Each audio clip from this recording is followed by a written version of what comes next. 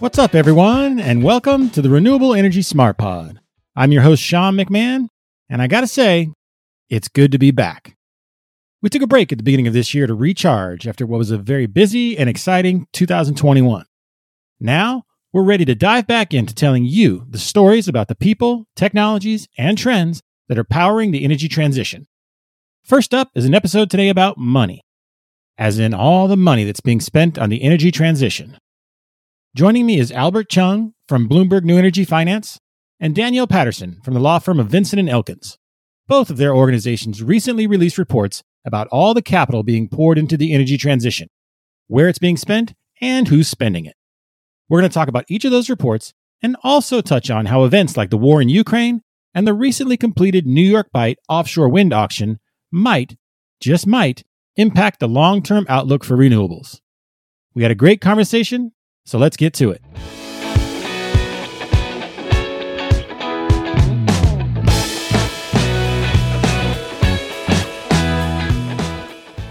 Hello, everyone, and thank you for joining me for this episode of the Renewable Energy Smart Pod. We spent a lot of time on this show talking about the technical pieces of it, the wind farms, the solar farms, but not as much time talking about who's going to pay for it and how. So I've got a couple of excellent guests joining me today. First up is Albert Chung from Bloomberg New Energy Finance. Albert, how you doing today? Good, Sean. Thanks for having me. Glad to have you on. Our next guest is Danielle Patterson from Vinson & Elkins. Danielle, how are you doing? Doing well. Thanks again for having me, Sean. Great. So let's start with you, Danielle. Tell our listeners a little bit about your background and your career path to become a partner at Vinson & Elkins. Sure. I'm Danielle Patterson. I'm a partner at Vinson & Elkins based out of our Houston office. I am in our energy transactions and projects group. And what that really means is my skill set is I'm an M&A, A&D attorney. I work on joint ventures, project development, commercial contracts. But I've been practicing a little over a decade, and I focus entirely and exclusively in the energy industry.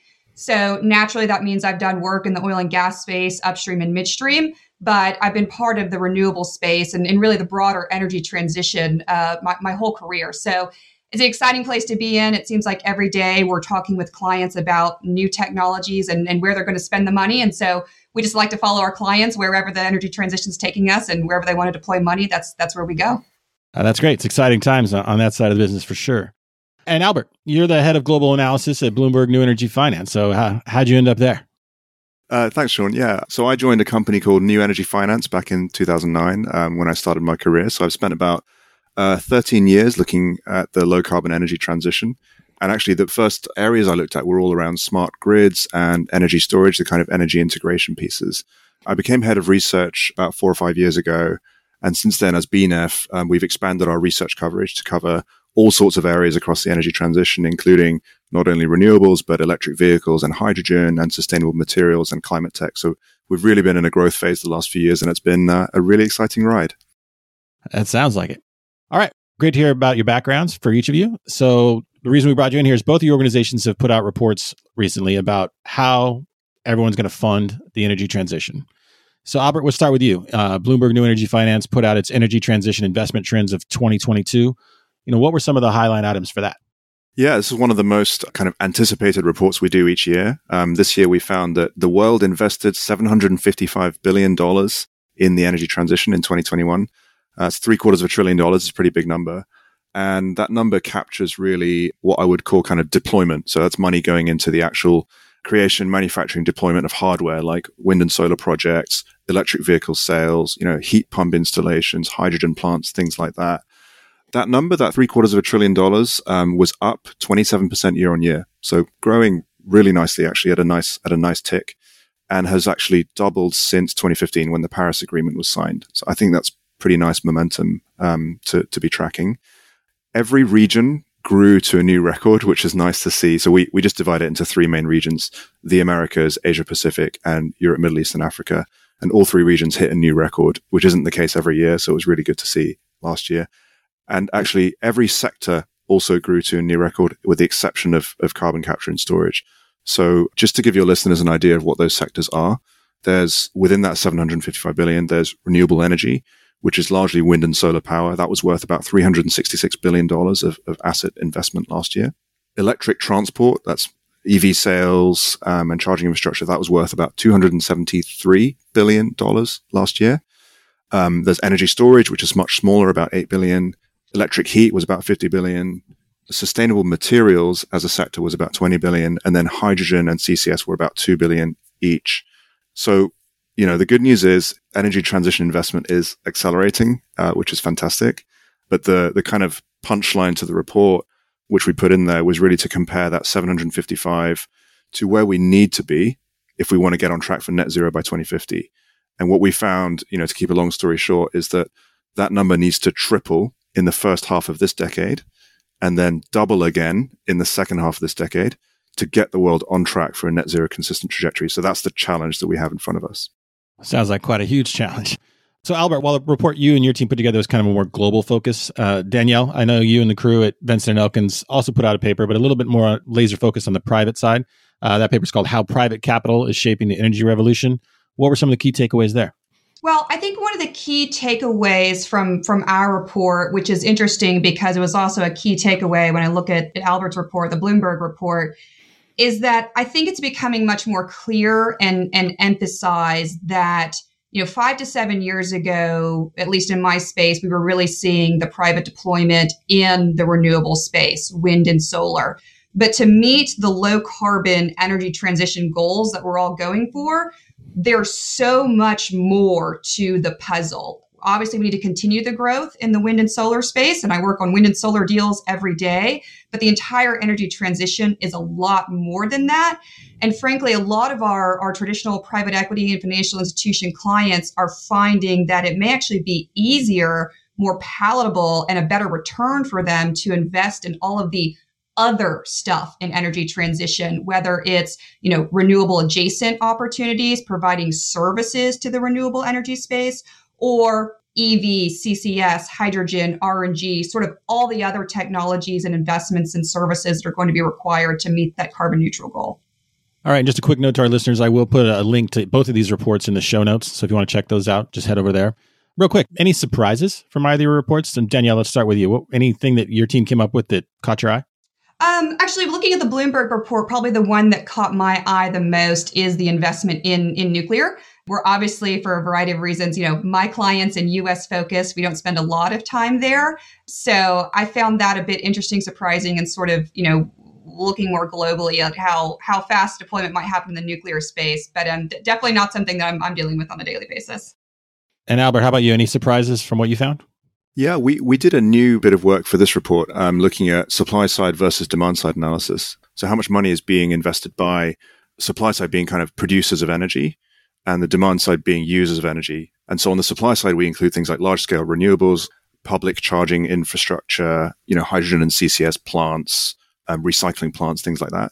And on the demand side, we looked at things like rooftop solar, behind the meter storage, residential heat pumps, purchases of electric vehicles, things like that. And interestingly, we found that the demand side, energy users are investing more than the supply side at the moment. It's 400 billion versus 355. I don't know what we expected to find. I didn't necessarily expect to find that. But it sort of underscores for me the importance of the consumer, the importance of energy users in the whole energy transition, that that's actually a lot of capital there that could be unlocked to drive the transition even faster. Okay, and I want to pivot real quick to just a spotlight on both sector and regional, right? So Danielle, let me start with you. Your report covered a lot: private equity, venture capital, producers, institutional investors, things like that. Which of those sectors is poised to increase their investment the most? Yeah, I do think, as I alluded to, as we think about the broader energy transition and sort of, there's going to continue to be investment in wind and solar, but as we sort of look at all the other facets that are required in this space, there's a lot more opportunity for private equity funds, for institutional investors to meet the return profiles that they're looking for.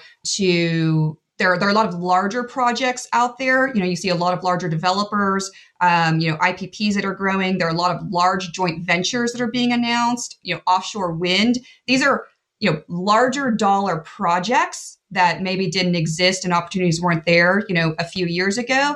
And that just gives our private equity clients and institutional investors the ability to deploy and invest larger dollars more quickly and a different return profile than, again, just going back to a wind farm with a long-term fixed PPA doesn't always fit their needs. So there's definitely a lot more opportunities.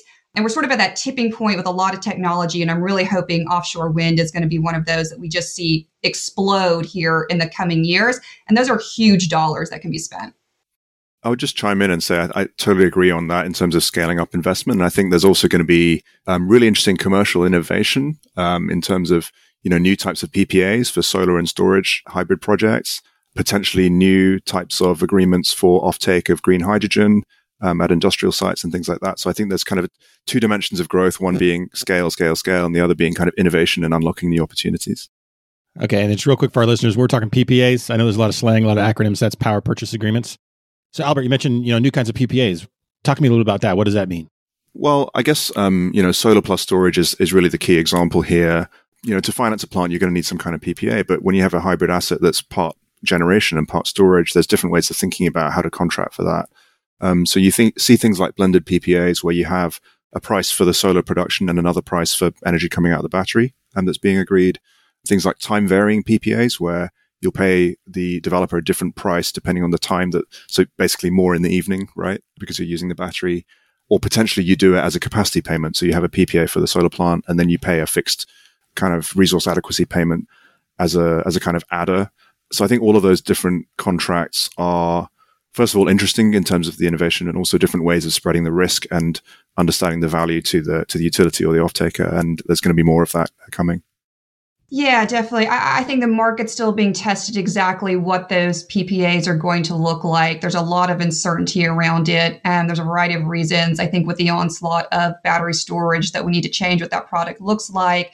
The Winter Storm Uri that happened in Texas absolutely changed what hedging structures might look like for these types of projects. So there's sort of a combination of factors that are leading folks to sort of reevaluate what the commercial products are going to look like. So I don't think that the market's fully settled, but agree with a lot of the options out there that Albert's describing. Okay, Danielle, and circling back to the report from V&E. So, we've all witnessed how the trend for SPACs kind of shot through the moon, and now it's definitely kind of cooled off or started to taper. So are there any sectors that might decline? I mean, we talked earlier about the sectors that will see increases in investment, but any areas where things might drop off or even level off a little bit? I think you might see a little bit more cooler heads arise, maybe in auction processes, bid processes.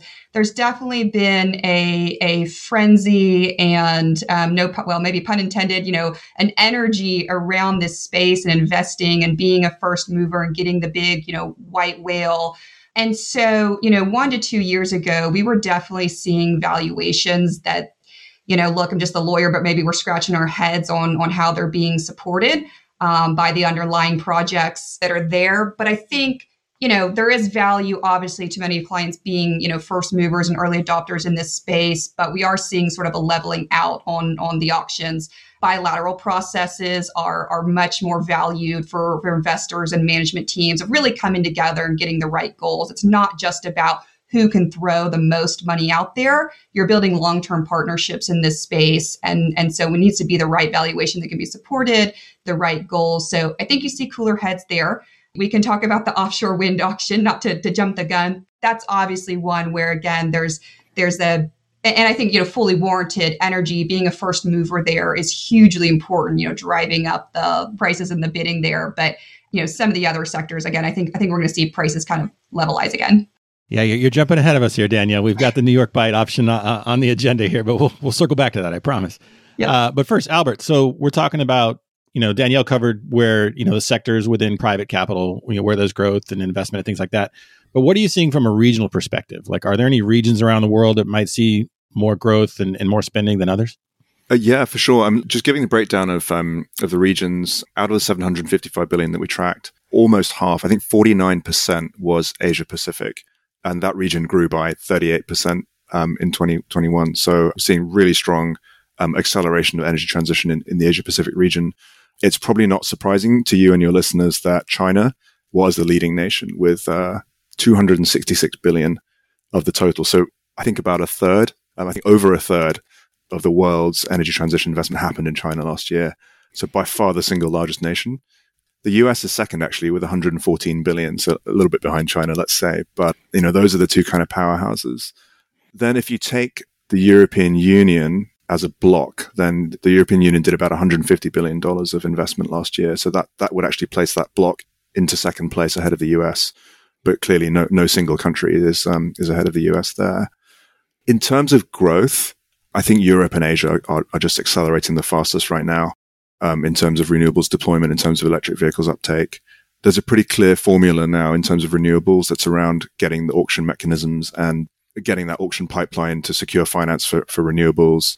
And then on electric vehicles, having the demand side subsidies, but also the supply side regulations to provoke the auto manufacturers into producing the EVs to be sold. And I think both Europe and China in particular kind of have that formula now. They've got that framework in place to keep ratcheting up the pace. So that's where I think we're going to see the most rapid growth. As for the US and the Americas, I think, we're seeing growth there too, but it's probably not quite the same as it is in Asia and Europe. Investment in renewable energy was actually flat in 2021 in the Americas. And that's a combination of factors. That's, expiration of tax credits in the US and so on and so forth. So I would say, if I had to pick regions for growth at the moment, it would be Europe and Asia that's probably going to accelerate the most. All right. And I want to kind of dive into the numbers a little bit now. So I saw that for Europe, Middle East, and Asia, the total was $231 billion. And you just mentioned that about $150 billion of that was Europe. So that remaining 80 or $81 billion, how does that break down between the Middle East and Africa? And are there any countries within Africa that are kind of leading the way, or any countries within the Middle East? Yeah, good point. So the European Union was about 150 out of the 230 in the Europe, Middle East, and Africa region. If you add in non-EU countries that are still in Europe, like the UK and Norway and so on, you actually get even closer to the 230. So the Middle East and Africa are actually a very small part of that pie. Having said that, there were some really interesting developments last year. It was great to see South Africa coming back into the market. They've had a slightly dormant renewable energy sector since the independent power producer program kind of slowed down a few years ago. But, South Africa came back. They ran a couple of auctions last year, not for renewables specifically, actually, but for power, because they've had a real shortage of power, really plaguing the country, with rolling brownouts and things like that. And interestingly enough, a number of renewable energy plus battery storage projects were actually successful in those auctions alongside, your conventional gas and so on. So that was great to see clean energy kind of winning out on a level playing field there in South Africa. I think the country recorded about $400 million of investment last year. So we do see some positive stories there, but I would say that the majority, the centerpiece of EMEA is still in Europe. All right. Now just transitioning real quick to kind of the conversation around how much capital is committed versus how much is deployed, right? There's obviously a pretty huge hurdle there sometimes from getting from one to the other. So Albert, if spending needs to triple to reach net zero, like you mentioned at the top of the show about how it's got, the numbers we got to hit by the first half of this decade and the second half of this decade, where will all that capital be deployed? Are there enough projects in the pipeline out there? Well, first of all, this is a sort of scenario to get to net zero. So all of those sectors have to grow. So unfortunately, there's no one sector that's like doing well or doing well enough. I think renewables needs to double, EVs needs to double. I think hydrogen and carbon capture have to do sort of 10 to 100x more over the next few years. So everything needs to grow. I think that the pipeline of projects in some sectors is there. The last time we checked, the interconnection queue in ERCOT in Texas had something like 200 gigawatts of projects waiting for approval and 100 gigawatts of solar waiting. I think it was 100 gigawatts of solar awaiting connection or awaiting approval. And Texas is doing about 5 gigawatts of solar per year at the moment. So you've got 20 years worth of solar additions just waiting to be done. So I think there are some real challenges on the renewables side around things like getting, local regulatory approvals and permitting and getting a grid connection, things like that really need to be sorted out. So I think the pipeline of projects is definitely there. There's developers with projects ready to go. That's probably not the case in areas like hydrogen and carbon capture, where it's just still very complicated to come up with a project that really pencils out and get the business model right and understand that, who's going to offtake the hydrogen, or how is the cost of carbon capture going to be priced in? Have you got the right tax credit? Have you got the right carbon pricing regime to pay for that? So I think it's probably quite a different story where there isn't really a pipeline of projects just ready to go just yet there. Yeah, Albert, just to add to a couple of things that you said there, you're talking about just the pipeline in ERCOT. PJM in the U.S. is a very good example where they frankly can't handle all the requests. So there may be the desire to build the projects, but whether it's from purely a staffing or resources issue to grid issues, transmission issues, there are some larger issues in the U.S. in particular that can't be solved alone by developers and private money wanting to back this industry and deploy it. There are some larger challenges that we're facing that are sort of holding up that continued growth. Alrighty. Now, I also noticed, Danielle, you were shaking your head when Albert talked about the 100 gigawatts of solar pipeline in Texas. It sounds like you and the team at V&E got 20 years of business waiting for you. That's got to be music to your ears. Yeah, definitely. Like we said, I think there's plenty of people interested in doing it, but kind of uphill challenges as far as the broader infrastructure that the U.S. needs to support it. Albert, I guess I'll also echo on your comments on CCS and hydrogen, because I don't think we've talked much in this segment about what the oil and gas industry is doing. And obviously at Vinson & Elkins, we've spent our whole history servicing the oil and gas industry. I am hopeful, and I am really seeing, and I think it's upstream companies, but really the midstream companies seem to be leading the way of really trying to do their homework and make the carbon capture and sequestration projects work, looking at hydrogen projects, RNG, even if they're initially on small scale, just to sort of test the waters. But I am hopeful, to your point. I'm not really sure how all the economics work together yet, but we're definitely seeing the oil and gas companies, traditional fossil fuel companies saying, okay, we've got to do our part and be part of the energy transition. There is potentially real opportunity here, and really focusing on this space, taking things they already know well, pipelines, moving products, sequestering products, the environmental liability exposures, things that they already know, and just changing their focus into a lower carbon impact environment. So hopefully that's an area where we do see a lot of growth. Danielle, that's an excellent segue to one piece of the paper Vinson & Elkins put out was called a competition for capital. And you just mentioned how some existing firms are kind of starting to pivot a little bit. What is that competition for capital all about, and how did your team explain that?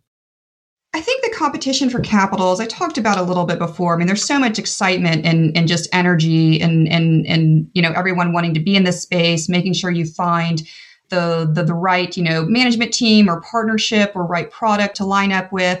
There's definitely some considerations, around newer technologies. Do you want to be the early adopter, the first adopter, investing money in the technology that just doesn't go? Because there's a lot of competing technology right here all throughout the energy transition space. So there are definitely some tensions there. And again, making sure that you find something that's the right, return profile for any type of investor, what, their LPs are looking for. We're definitely seeing a lot of money wanting to be spent in this space, and people not wanting to, to lose the right opportunity based on, just simply valuation. But again, I do kind of think we're seeing kind of the cooler heads prevailing, making sure that the underlying projects can back up the numbers that are being presented. So it's definitely a space where everybody wants to be, figure out how they can invest. And again, it may not be through, renewable or solar power generation facilities itself, but find something, adjacent in this space or that services the industry that will have the right kind of profile that you're looking for. All right. You mentioned the auction side of it earlier, and I promised we'd come back to the New York Bight auction that was recently completed. The background there is, I think, most folks were thinking that for those 6 tracks, they'd see, maybe a couple $1 billion total. And that thing climbed all the way up to $4.3 billion. So there's a lot of people cheering for that, saying, look at all this interest. But you've kind of nailed it, Danielle. There's a little bit of frothiness there, and just a lot of capital being spent that's going to have to be kind of made back somehow. So is that an example of what you're talking about with this competition for capital? I think that's a really good example of it. And, look, again, I'm the lawyer. I haven't studied any of the numbers. I do think it's a good thing, and it shows excitement for the offshore wind space. But for the reasons you laid out, based on estimates of what people thought it would go for, basis where we land, we can obviously see that there was some, added valuation to make sure that you were the first mover and that you got these leases. And there's going to be huge learning curves with offshore wind in the U.S.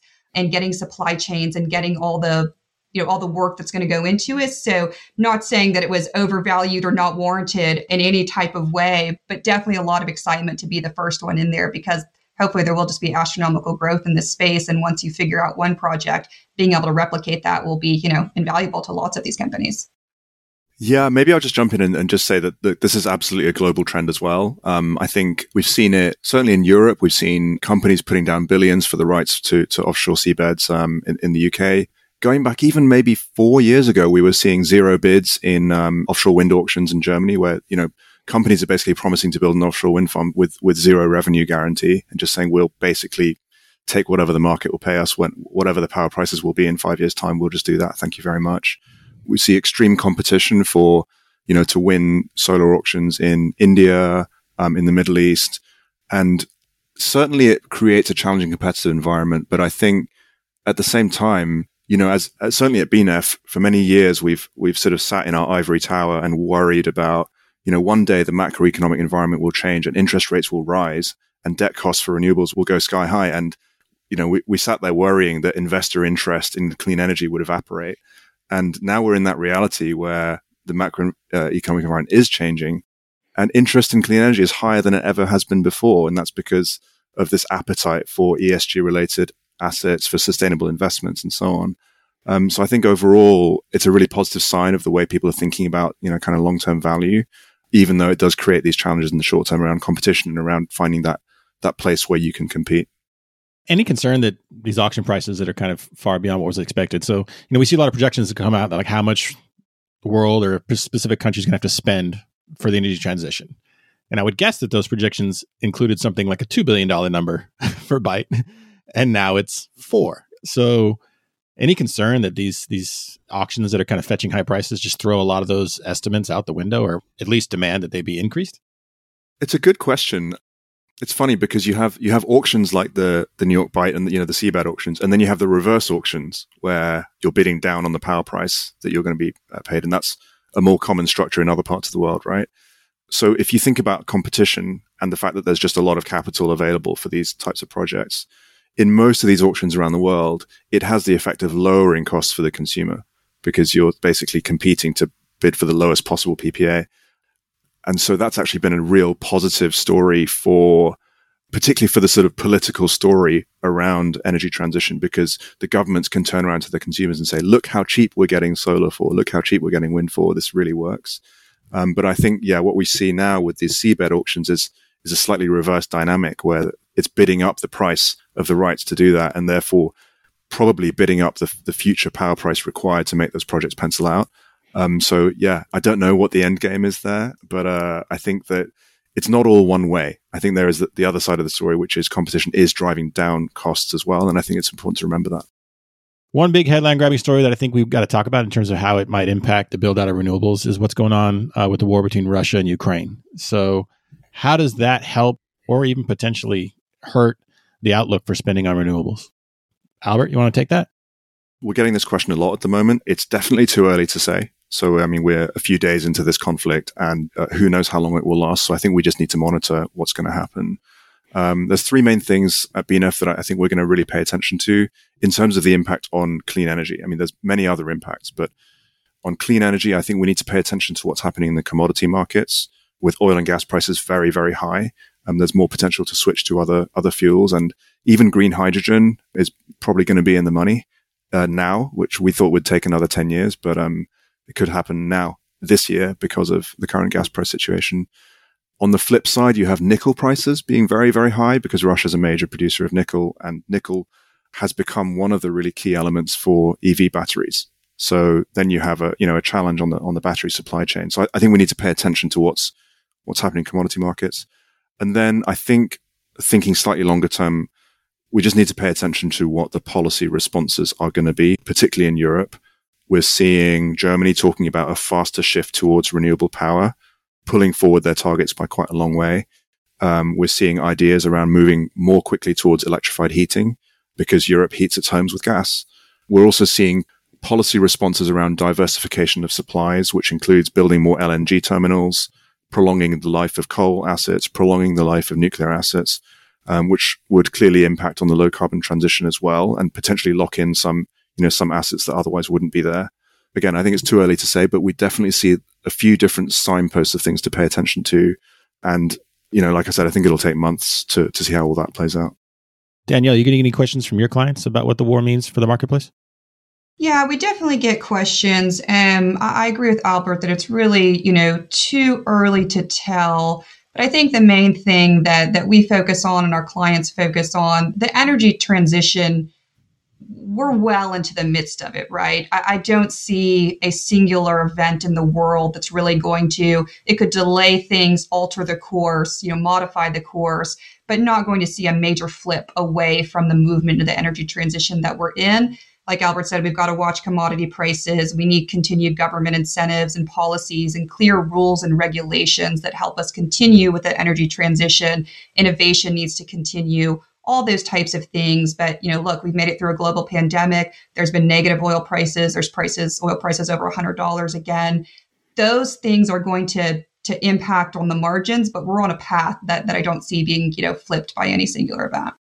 I like the way you summed that up there, because it didn't even think about that. Like, here we are thinking about a war in one specific part of the world, but we had a pandemic that just rocked pretty much every corner of the world, and the transition still seems to keep going. That being said, what are some of the headwinds you might see out there that could either slow the transition or force us to miss some of the goals we've set? I think one thing many of our clients grapple with is investing in the right technology and at the right time. Again, there's sort of this time period when you want to be an adopter and get in, early enough if you wanted to be an early mover in the space, but don't want to lose out on the wrong technology that doesn't really take hold. There's also a sort of a constant paradigm. You could even take, something as simple as the wind industry and turbines and technology there, that with supply chain concerns, with everything that's going on in the world, you want to lock in your supply and component parts early, take, batteries for solar as well. Lock that in early, yet with the constantly evolving, changing, improving technology, you don't want to lock in so early that you miss out and you build a project with, antiquated technology. So just kind of a constant, paradigm there that they're having to struggle with. But, look, a lot of smart people in the space make decisions where they need to and execute where they need to. But it is kind of a constant, headwind and challenge. Albert, any headwinds you're out there watching? Yeah, and Danielle alluded to already. I think supply chain challenges, commodity prices, last half year, so our sort of second half 2021 look at costs of energy was the first time that we've seen the costs of wind and solar actually rise on our global benchmarks in, as long as I can remember, maybe 10 years. We've not seen that happen. And it's quite striking. I mean, most people in the renewable energy sector have only ever known declining prices. Like, they've never experienced before the idea that prices could rise. And it's hurting wind turbine manufacturer margins. It's leading to some solar projects being delayed in the hope that they can get a better deal later in the year. Some solar projects being bid at higher prices. And so those are real challenges. The good news is, of course, most parts of the world, renewables are still cheaper than gas and coal, and probably the difference is even bigger now because of high gas prices. I don't think that minimizes the challenges in the supply chain, because the developers have to work through kind of negotiating prices and figuring out how to delay their projects in the right way and trying to figure out when prices will come back down. So I think there's a load of friction there that's just going to be a little bit irritating for the next year or so. All right. And one of the things I like to do on this show is kind of ask guests for bold predictions. Now, I know both your organizations already pushed out reports about kind of what they think is going to happen, but you individually, are there any things out there that you might think could happen, but you might be sticking your neck out there a little bit? I don't know, but anything you want to share, anything you want to prognosticate? I think what is most, I don't know if it's a bold prediction, but what's most exciting for me in this space is that it can change in almost an instant. And what we were talking about 4 years ago is not what we were talking about 2 years ago. And what we're talking about today could radically change with a breakthrough in innovation. I mean, I think all the spend on EV in the past 2 years is a huge example. We all knew what electric cars were 10 years ago. It's not a new concept, but the focus on EV, on the cars, on the component parts, on the charging stations and the infrastructure that would be needed to really deploy EV has exploded. So, the three of us should circle up in 6 months or 12 months and see what the new hot topic or trend is that we're talking about. So that's what keeps me excited about this industry and optimistic about it, is because it can rapidly change. And, Albert threw out some aggressive numbers of investment deployment that we need, which seem very hard to achieve. But there could be a tipping point any day that takes us in a different direction, and we have some explosive growth in one area that, none of us really saw coming. Albert, any bold predictions from where you're sitting? Yeah, I'll build on what Danielle said. I think the EV sector is going through an explosion right now. I think we've got markets around the world that are hitting 10% EV sales penetration. And that's where you get to this point where everybody knows someone who's got an EV, and that just makes you so much more likely to buy one. So you get into that really steep part of the curve. So one prediction, we didn't quite make the prediction in the report, but we kind of alluded to it, is that this year the EV sector globally could be worth more than the renewable energy sector, which has never happened before. Last year it was 25% smaller, and both are growing. So it's kind of which one catches up. But that could potentially happen this year. And it would be, quite a turnaround in the kind of balance of those two sectors. All right. Well, with those bold predictions, I think it's time to bring this episode to a close. I want to thank you both for your time and your insights. This has been a wonderful conversation. Thank you very much. Thank you. If you like this podcast, please share it with your friends and colleagues. And be sure to follow us on Apple, Google, Spotify, or wherever you get your podcasts. You can also follow us on Twitter, where our handle is @RenewablesPod. And if you'd like a daily dose of renewable news delivered to your inbox, head to smartbrief.com and sign up for the Renewable Energy Smart Brief. The Renewable Energy Smart Pod is a production of Smart Brief, a future company.